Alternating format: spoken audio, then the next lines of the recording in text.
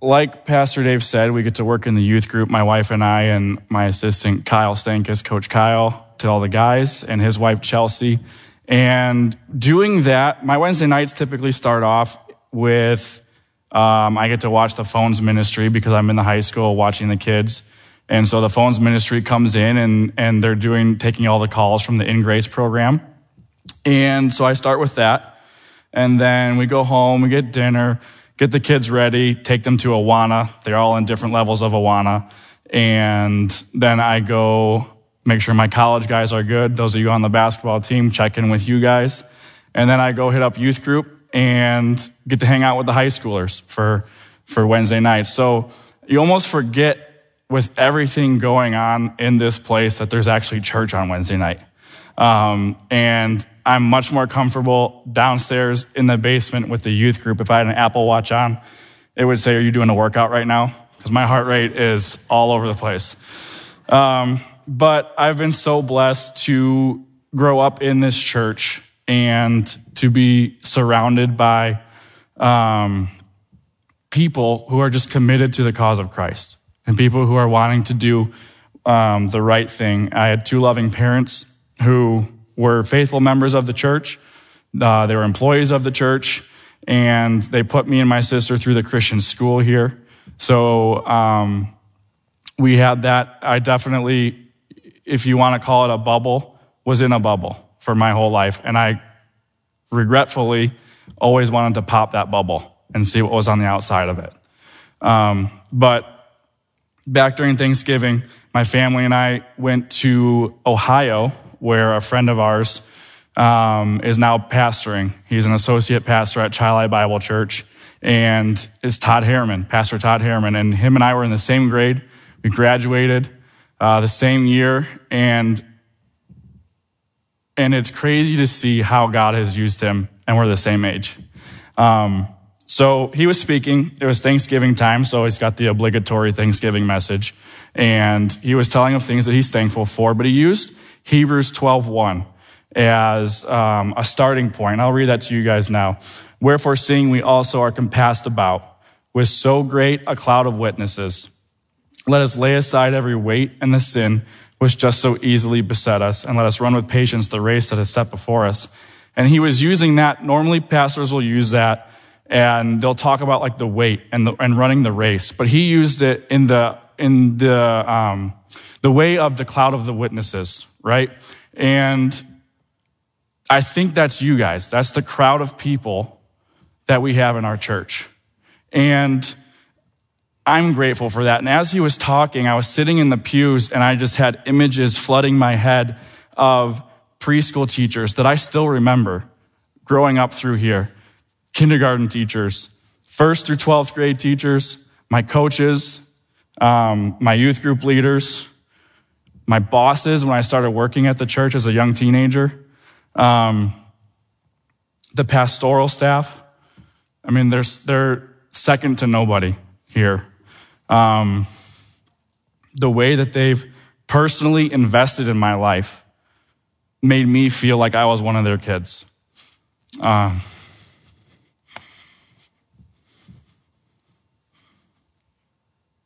Sorry. I feel like I graduated high school just a couple of years ago. Sometimes I still act like a high schooler. And I just sat there reminiscing about people. And I could probably list over 100 people. This was not happening. Every time I practiced it, oh my goodness. But thank you guys. Everybody sitting in here.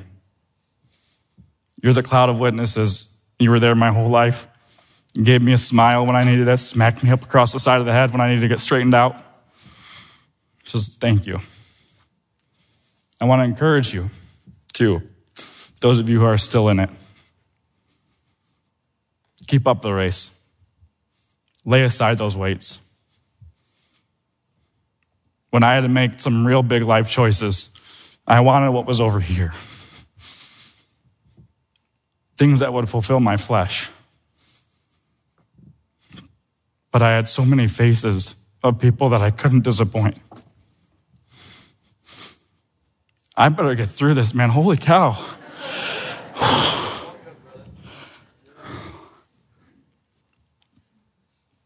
I couldn't justify the choices that I wanted.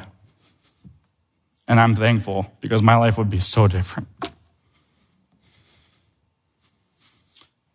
So with all that being said, let's try to get this all over with. And we're gonna start with the message. So my title for tonight, and I want to ask you this, have you ever heard the statement, no offense, but, and then been really offended by whatever followed that statement, right?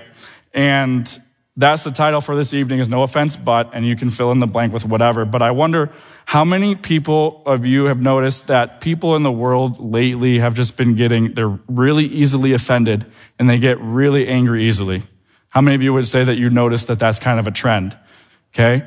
I'd hate to ask this follow-up question, but how many of those people are Christians? How many of you have noticed that Christians are some of the most easily offended people? Right? And why do you think that is? So we're going to talk today, we're going to kind of talk about the culture, people being so incredibly offended and angry, and what our response as followers of Jesus should be to all this division and hatred that we seem to just see everywhere. This is for all of us who want grace for ourselves, but we struggle to extend it to other people. Anger is the biggest, most foundational problem in life. And the definition of offend or offended is to cause a person or group to feel hurt, angry, or upset by something said or done. All the dictionaries say something about anger or resentment. And it's the taking of offense and the presumption that somehow I'm entitled to this as I'm entitled to be angry with this person that I'm talking about. And we often think that surely there has to be a place as Christians for us to have righteous anger against somebody. And we think that being offended is just part of being a Christian. I would answer that as yes, I would agree with that. But what should we do with that? Got to research it. I got to find scripture that'll back that up. But I think as we continue on and we continue to look at scripture, we should choose to not be offended people. And we have that choice. We need to forfeit your right to be offended, forfeit that right to be angry. And this will force you to get your pride out of the way and become more humble. It's easy to think that being Christian means we should take offense to lots of things, especially with all these injustices we see in the world. Right now, this is a society of, I don't think we were designed as human beings to be able to see all of the nasty things that go on in the world on our phones as soon as it's happening. As the stuff in Gaza was coming through, I was reminded of that. The attacks were coming, and instantly, as it's happening, I'm getting videos of what these people are doing. I don't think we're capable of handling that. But this is what we're living in. So, as Christians, we feel like we can be offended at some of these things. Let's think about it. What would happen if we were the most refreshing people, the most refreshingly unoffendable people in a planet that seems to orbit around you having to take offense about something? Forfeiting your right to anger forces you to deny yourself and makes you put others in the center. It's going to change everything if you start living that way. It's not a right because that right doesn't even exist. We talk about Christian books, right? Christian literature. And this has been mentioned several times since I can remember being this tall, hearing that in this pulpit. Be careful reading Christian books. If it doesn't match the Bible is the authority. That's it. Done. So if it doesn't match the Bible, throw it away. Here's one example, and this is typical. This is from an online devotional on anger. This writer gives what I think is a common understanding on anger, and that is that anger is sometimes just what we need. Here's the quote. There's often a positive, even essential side to anger. I doubt that we ever accomplish anything fruitful when anger isn't part of our motivation on a certain level at least. So if you heard that, it says we don't ever accomplish anything fruitful without anger. And to me, that doesn't seem to line up with what I've seen in Scripture and what I've read. Here's another example of how we retrofit actual Scripture with our current anger culture. I'm going to read you Ephesians 4:26. It says, "Be ye angry and sin not. Let not the sun go down upon your wrath." And then Ephesians 4:26. It's the same verse, but it's in the Message Bible. It's a different translation. It says, "Go ahead and be angry. You do well to be angry, but don't use your anger as fuel for revenge." So you do well to be angry. It doesn't seem like what I just read. And then it's crazy that, to me, that this translator for the Message Bible decides that he can do that, considering a couple sentences later, Paul wrote in verses 31 to 32, "Let all bitterness and wrath and anger and clamor and evil speaking be put away from you with all malice. Be kind one to another, tenderhearted, forgiving one another, even as God for Christ's sake hath forgiven you." And somehow from this we get, you do well to be angry. Right? Don't ignore verses when studying Scripture. People will go to Scripture and they'll say, in your anger, don't sin. But ignoring the rest that says, don't be bitter and don't be angry. You might be wondering why the KJV says, be ye angry. And I think Paul gets it, right? We're human. You're going to be angry. It's going to happen. But get rid of it. Deal with it. You have no right to hold on to that. An honest question would be after that, is God allowed to hold on to his anger? Doesn't Jesus get angry? God is allowed anger, yes. And plenty of other things that we aren't, like vengeance, for instance. Vengeance is mine, saith the Lord. Right? That's his. The Bible says it. It makes sense that we aren't allowed to it. And here's the difference. Here's why. We stand just as guilty as whoever the target of our anger is, but God doesn't. God is allowed to judge too, but you're not. He can be trusted with that judgment because he's very different from us. He's perfect. We're not. Anger, his character does allow this. Ours doesn't. You're not God. I'm not God. So think about the last time you were angry about something. And I'm sure you won't admit this, but I think we kind of like to be angry. I think we don't like what caused the anger, but we just like thinking that we've got something on somebody. Someone did something wrong, and anger offers us that sense of moral high ground on that person. And that's why we call it righteous anger, because it's moral, it's good. We want to think, right? That's what we want to think. Righteous anger directed at someone is pretty tricky. As it turns out, I tend to find my anger towards somebody a lot more righteous than theirs. And it's because I'm so stinking right all the time. I tend to always side with me. My arguments really make sense. They're super convincing to me. Proverbs 16, verse 2. All the ways of a man are clean in his own eyes, but the Lord weigheth the spirit. You might think you're doing right, but ultimately it's God who's going to judge the motive. It's all of us. Apparently, that's why it's in Proverbs. We all find ourselves pretty darn convincing, and our anger is righteous because we're right and others are wrong. In the heat of the moment, everybody's anger seems righteous. Anger is a feeling that sweeps over us and tells us we're being denied something that we should have. We humans are experts at casting ourselves as a victim, rewriting narratives so that we put us in the center of that injustice. Yet whenever we read the Bible, there's no allowance for, oh, that person really is a jerk. You can be mad at him. Let's give him some anger.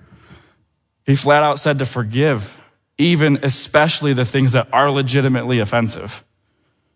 This is the whole point. The thing that you think makes your anger righteous is the very thing that I'm called to forgive.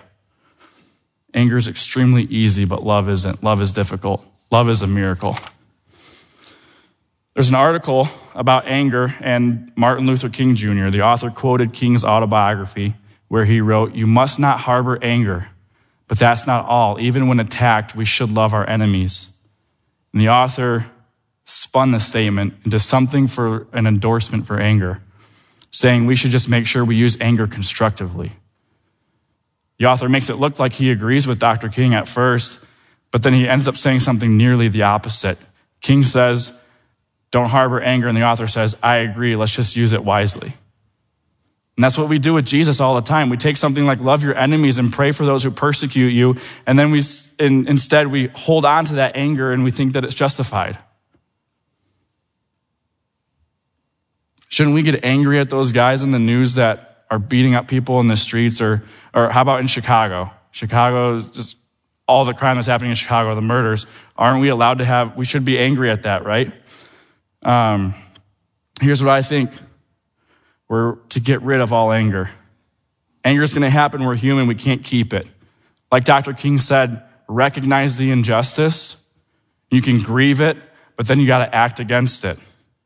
Without rage, without malice, without anger. We should have enough motivation to defend the defenseless without needing anger. Much like this church is doing with the Jewish people. Or Pastor Dave just mentioned we have the campaign going with the baby bottles, with abortion. You don't need to be angry to do what's right. The best police officers don't do their job in anger. Why?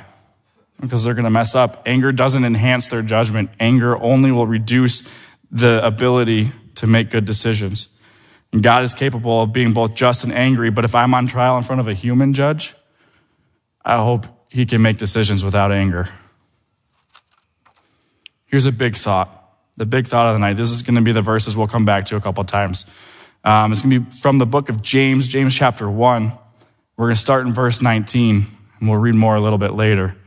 But it says, wherefore, my beloved brethren, let every man be swift to hear, slow to speak, slow to wrath. Talking to Christians, he gives us some instruction. How are you doing with this assignment, Christians? We should be quick to listen, slow to speak, slow to become angry in a culture that is exactly the opposite of all of that. No one's listening, but they're very, very quick to tell you what their opinion is. And as soon as I hop on Instagram, I'm angry about something. We should be slow to speak, quick to listen. Look at Jesus, the way he lived his life. This is exactly how he lived. He was incredibly others-focused, and because of that, he was slow to listen. He's always listening to people. And he was slow to speak, quick to listen. I think I might have said slow to listen. When we think about slow to become angry, I think that anger has kind of been evolving in my lifetime. The things that I used to get angry about a couple of years ago are different than the things I get angry now. For instance, someone cuts you off in traffic, or I text somebody and the little bubbles pop up and then they disappear and they don't respond. Who does that? Or get this, you have some friends over, you're going to watch a movie or watch a sports game or something, and it's like dead quiet. Your wife and your sister-in-law are sitting in the room, and you put on the movie, and all of a sudden the floodgates open and they can't stop talking. Love you, babe.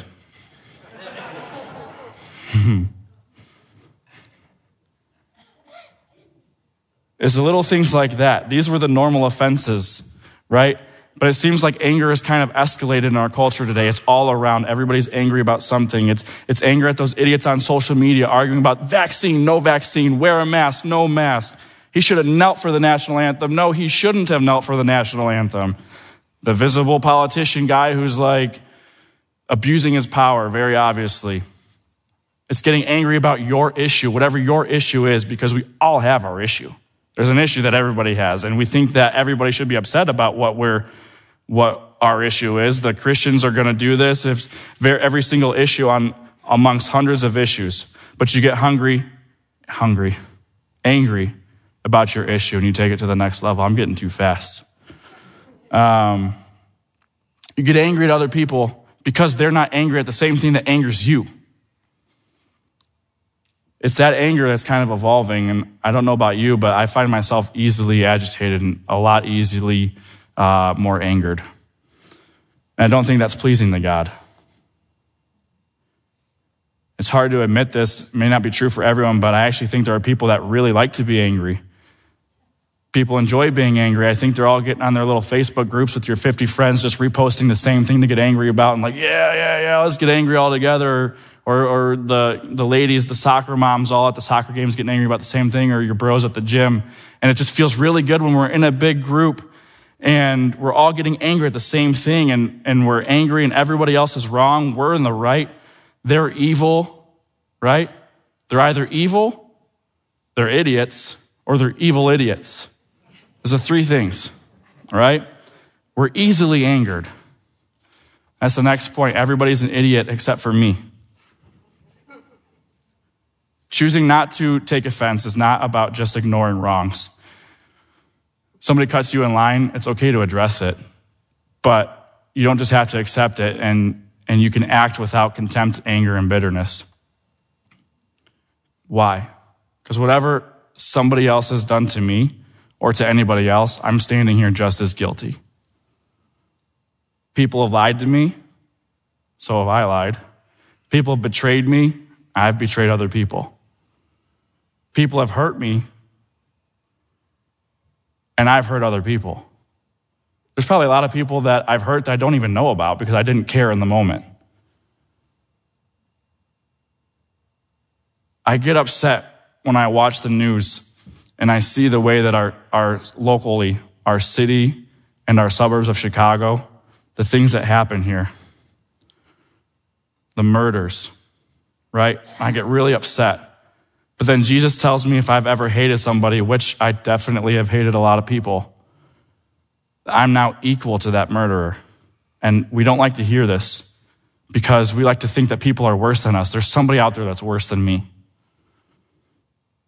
It's one of our favorite things to do as humans.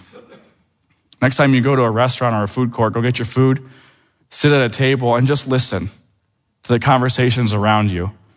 And just compare how many people are talking about the hurtful, wrong things that have happened to them versus how many people are talking about the hurtful or wrong things that they've done to somebody else.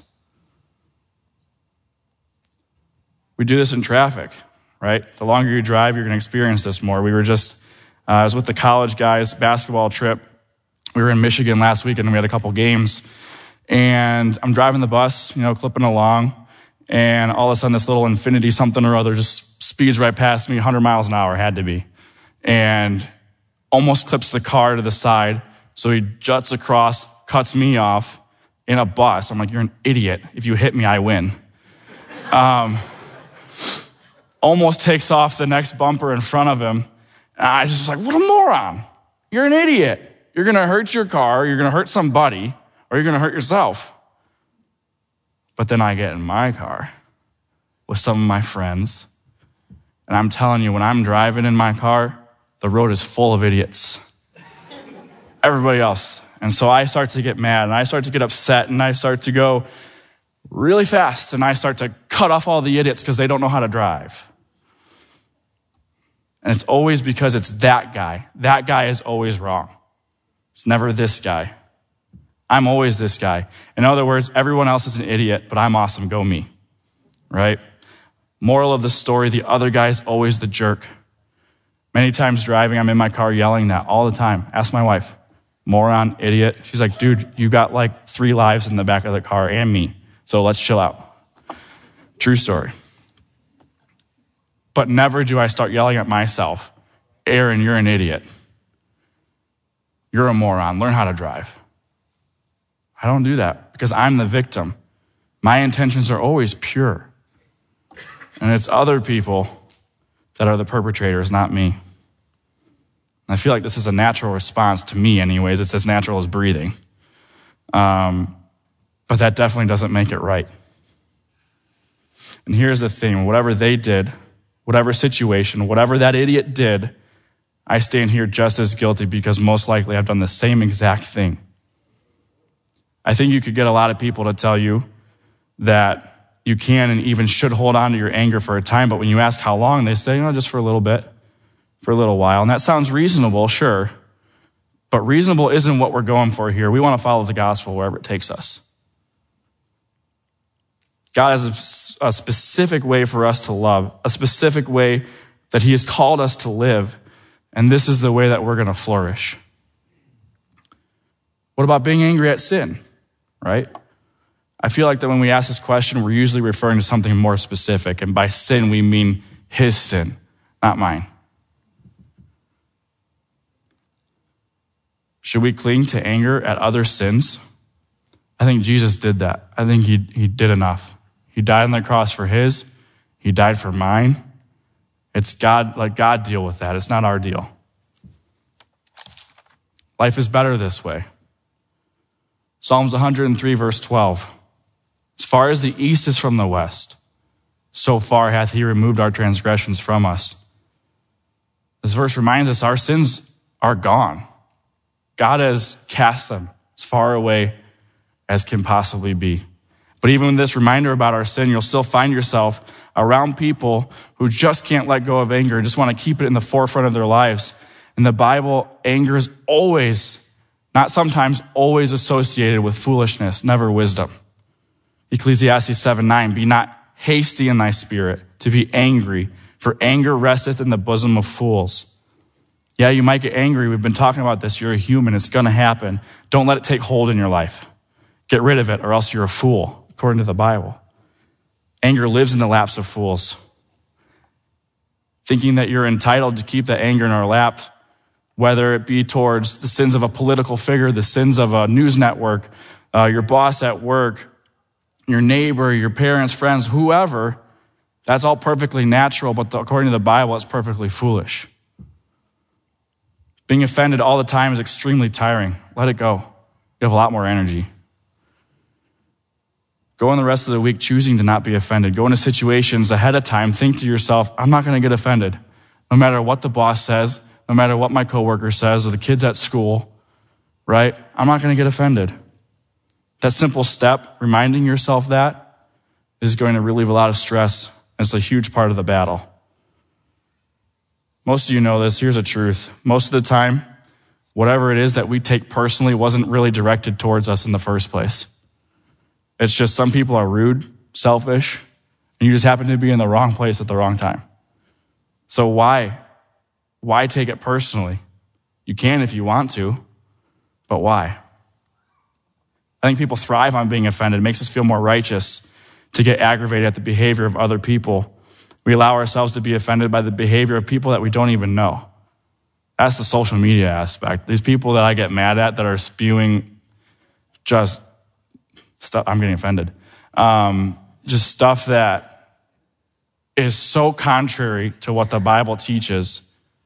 And I don't even know that person, but yet I have legitimate anger towards that person. This is the society we live in. We like to go out of our way to hear or read something outrageous that some celebrity or politician does. And literally, as soon as life starts to slow down a little bit, you pull out your phone and you're just in it for hours if you let it. Jesus gives us a radical example that a majority of Christians wouldn't like to do nor follow.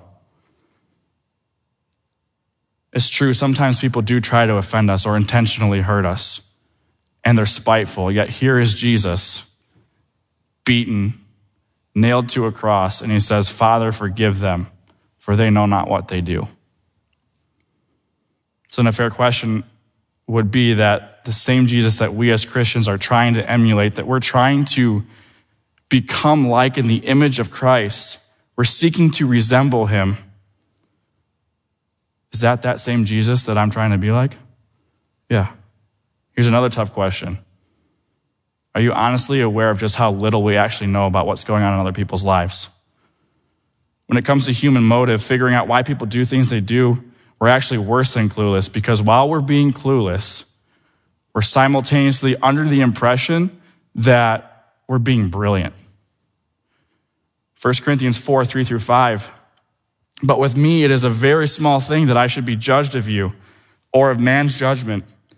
Yea, I judge not mine own self, for I know nothing by myself, yet am I not hereby justified.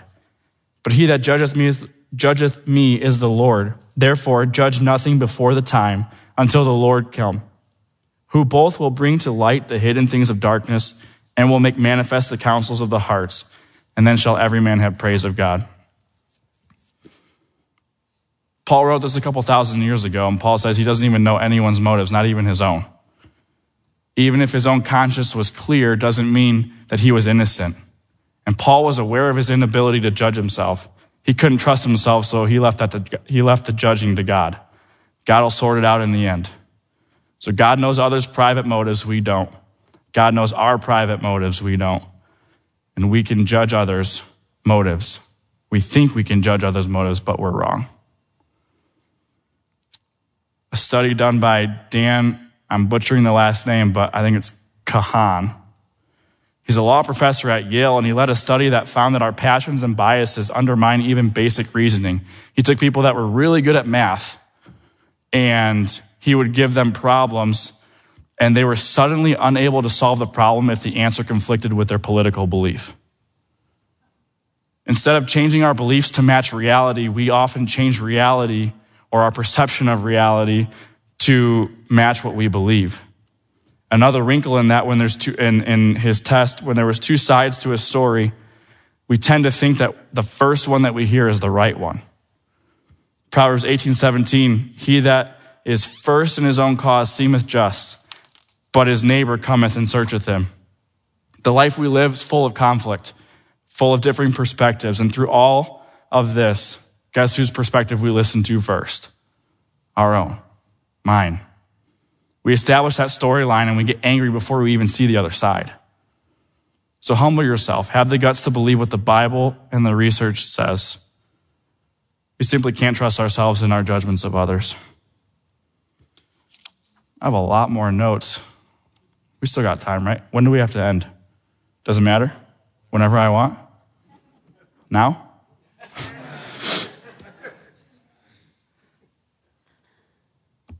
We don't know other people's background, right? We don't know what they're really thinking. We don't know what their motives are for what they do. Since we don't know, choose ahead of time to not let what people say or do offend you. It's like in basketball. We tell our guys, it was a very close game. We lost last Friday by 1 point, heartbreaker. We came back Saturday. We started off down again. We like to do that a lot. We dig ourselves in the hole and we like to see if we can dig ourselves out. But we went on a run. We were up, 14, something like that, the second day. And they kept coming back to the huddle and we kept saying, it's coming. It's a game of runs. They're coming. They're going to start scoring in bunches, but don't let that affect your game because you know what's coming, right? So we know what's happening and we can choose ahead of time to not let what people do or say offend us. Our hearts are deceptive. And this is humbling not because my heart can deceive somebody else, but because my heart deceives me.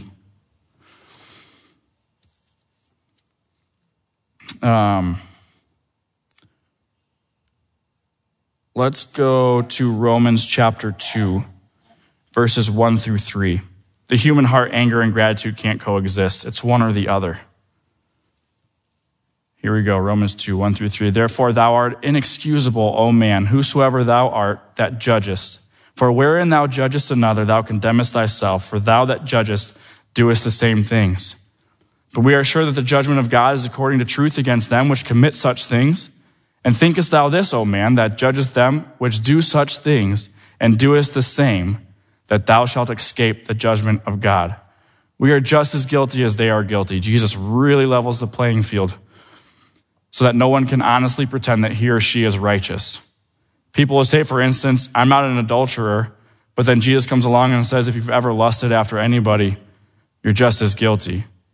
And this makes sense to me because in the same way that he does with murder and hatred in your heart, he says if you have hatred in your heart, then you're just as guilty as the murderer. And it makes sense because think of it this way. Just because you haven't had the opportunity to follow through what was in your heart doesn't make you any morally superior to that person who actually fell into that sin. Fair enough? I think so.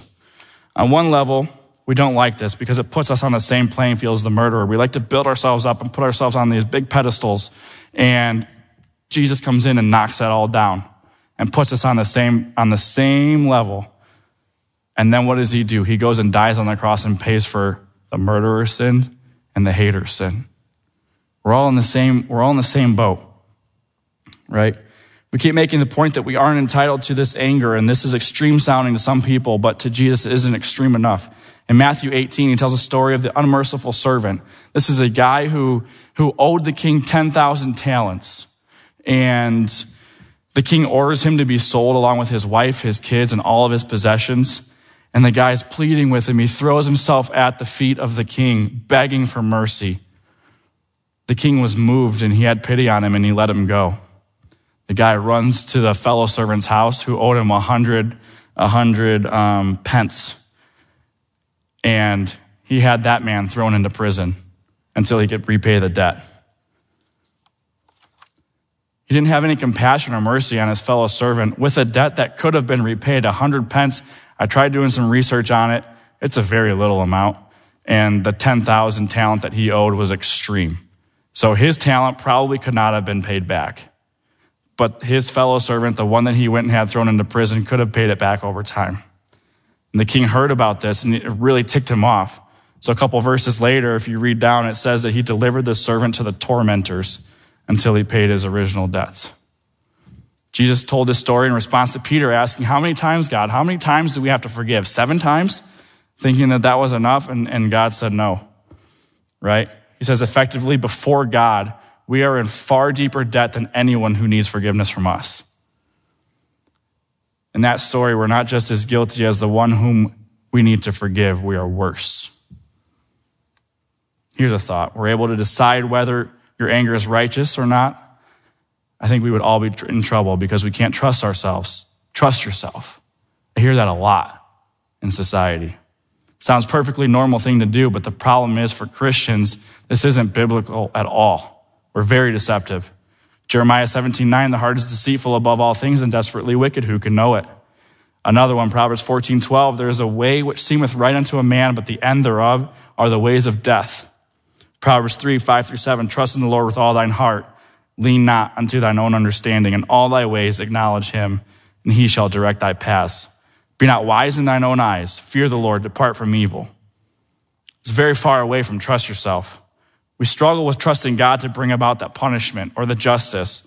We're afraid that he's not going to punish people for the wrong things that they're doing and that he won't give them what they deserve.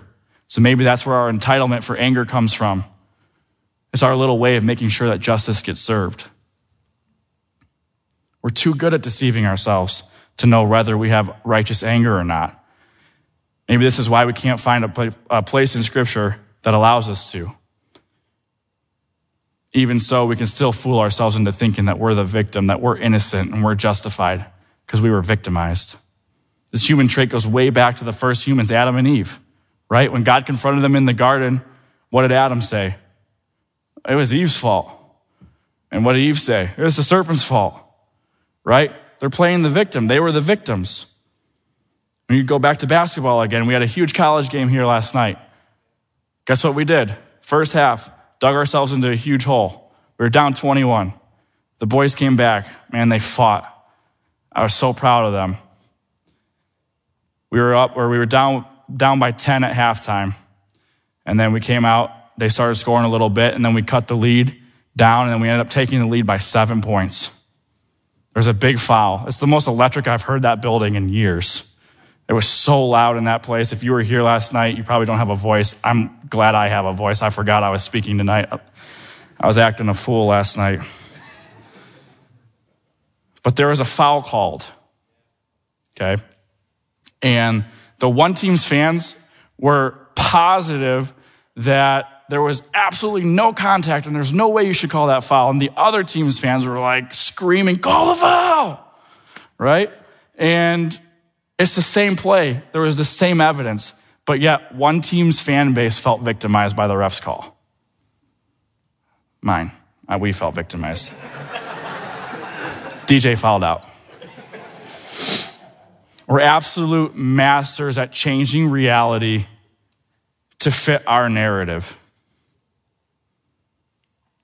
Jesus wants to disrupt all of this. Or reminded of the story when there was the woman at the well and she was an adulteress, and the Pharisees were there and they all had the stones in their hand and they were ready to just finish her. And Jesus came up and said, "Let him who have no sin cast the first stone." Right? We're all there. Anger gives me the right to hold that stone. I might not throw it, but I'm going to hold on to it since that person is guilty of this horrible thing. But in the story, all the Pharisees, right, the good guys, they walked away empty-handed. They had to throw the rocks on the ground and walk away because they had nothing. If you believe that whenever someone else is doing, I'm worse, then you're engaging in what Jesus actually said to do, what he actually tells us about ourselves in the unmerciful story, or the unmerciful servant story. All right, we're going to close. I got to read. Oh, there's so much left. I did not think this would be the problem. How effective is your anger? James 1:19 through 20. We're going to go back there. Wherefore, my beloved brethren, let every man be swift to hear, slow to speak, slow to wrath. For the wrath of man worketh not the righteousness of God. Human anger does not produce the righteousness that God desires. There's two things. We're going to skip ahead. First thing I want to encourage you to do is lower your expectation of other people. Lower what you expect of them, because we know what's going to happen. They're going to lie. They're going to let you down. They're going to betray you. They're going to not come to your birthday party. They're going to forget to send you happy birthday when you sent them happy birthday, right? And it's going to be this whole big deal. And you're just going to be incredibly disappointed because of your expectation for those people. You just expect them to just love you so much, and because of that, you're going to get hurt. They're people. Instead of saying, I can't believe she would, and I'm just shocked that they would, and I never thought a Christian would do this. Remember, sinners do sinful things. And if you start elevating your expectations and thinking everyone's going to love you, you're going to be hurt. Apostle Paul told Timothy how people are. 2 Timothy 3:2-4, for men shall be lovers of their own selves, covetous, boasters, proud, blasphemers, disobedient to parents, unthankful, unholy, without natural affection, truce breakers, false accusers, incontinent, fierce, despisers of those that are good, traitors, heady, high-minded, lovers of pleasures more than lovers of God. And we're shocked when they don't call us back. Sinful people do sinful things. The second thing I want to do is encourage you to raise your gratitude for God's grace. How many of you have never, ever, ever sinned? You've never done anything wrong. You deserve God's love. You've never lied. You've never cheated. You've never looked lustfully. You've never envied. You've never gossiped on a friend. Paul tells us in Ephesians chapter 2, verses that bring many to faith this side. It's by grace. The grace of God that you've been saved through faith. It's not you yourself. In other words, it's not because you were good, not because you were holy, not because you had it all together, not because you went to church, you did everything right at church, you never did anything wrong. It's not because of you. It's the gift of God. It's by grace. The goodness of God, the mercy of God, that Jesus died on the cross for us. It's because of his perfection, because of his righteousness. It's all his goodness. It's his grace that makes us right with God. It's not our goodness. Jesus didn't call us to be right. He called us to be loving. Our goal is to make a difference, not to convert people to our view on some small trivial issue. It's to show others and to bring them to the one who changed our lives. His name is Jesus. Jesus was quick to listen. He was slow to speak, slow to become angry. And if that's the way that Jesus lived and loved, that's the way I want to live and love. Because human anger, my human anger and your human anger doesn't produce righteousness that God desires. So let's rise above it. Let's lead with love, make a difference in this point in the world, because God can use you. If you don't know what we're talking about with relationship with God, Ephesians 2:8-9 says it. For by grace you saved through faith, not of yourselves. It's a gift of God, not of works as any man should boast. Nothing we can do to get there, right? It's just belief. John 3:16, for God so loved the world that he gave his only begotten Son, that whosoever believeth in him should not perish, but have everlasting life. All it is belief. There's nothing you can do to get there. You can't be good. You can't go to church. You can't get there on your own. Because if we try to get there on our own, it completely discredits what he did on the cross. And once you have it, it's forever.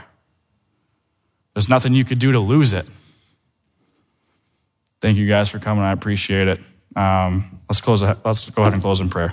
Dear Father, thank you for this day. Thank you so much for the opportunity that we have to come together in freedom in a country, and we can come together in a building and we can talk about you and we can learn about you and fellowship with fellow believers.